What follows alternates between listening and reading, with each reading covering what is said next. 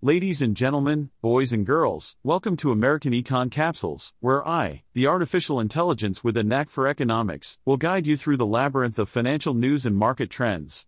Buckle up, because we're about to embark on a wild ride through the world of money, power, and shady deals. Just remember, I may be artificial, but my wit is as real as it gets.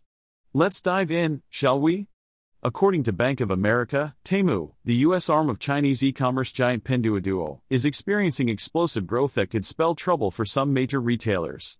Temu offers products directly from manufacturers worldwide, allowing it to keep costs and prices low.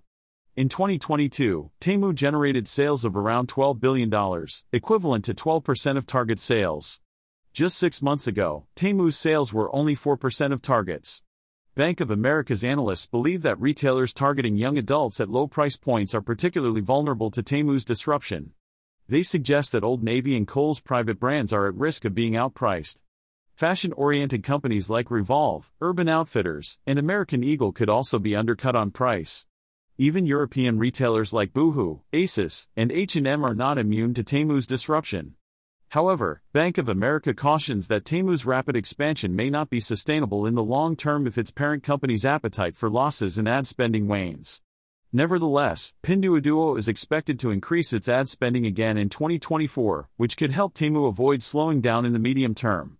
Bank of America believes that certain retailers in the United States, such as Walmart, Target, and Five Below, have advantages that should insulate them from Temu's impact.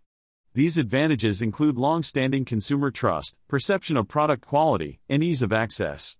The analysts also note that Five Below's in-store experience creates urgency and drives repeat visits, which online shopping cannot replicate.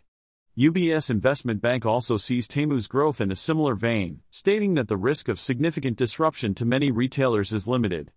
UBS identifies retailers such as Costco, ULTA, Home Depot, Lowe's, and auto part retailers as the most insulated from the rise of the Chinese e-commerce app.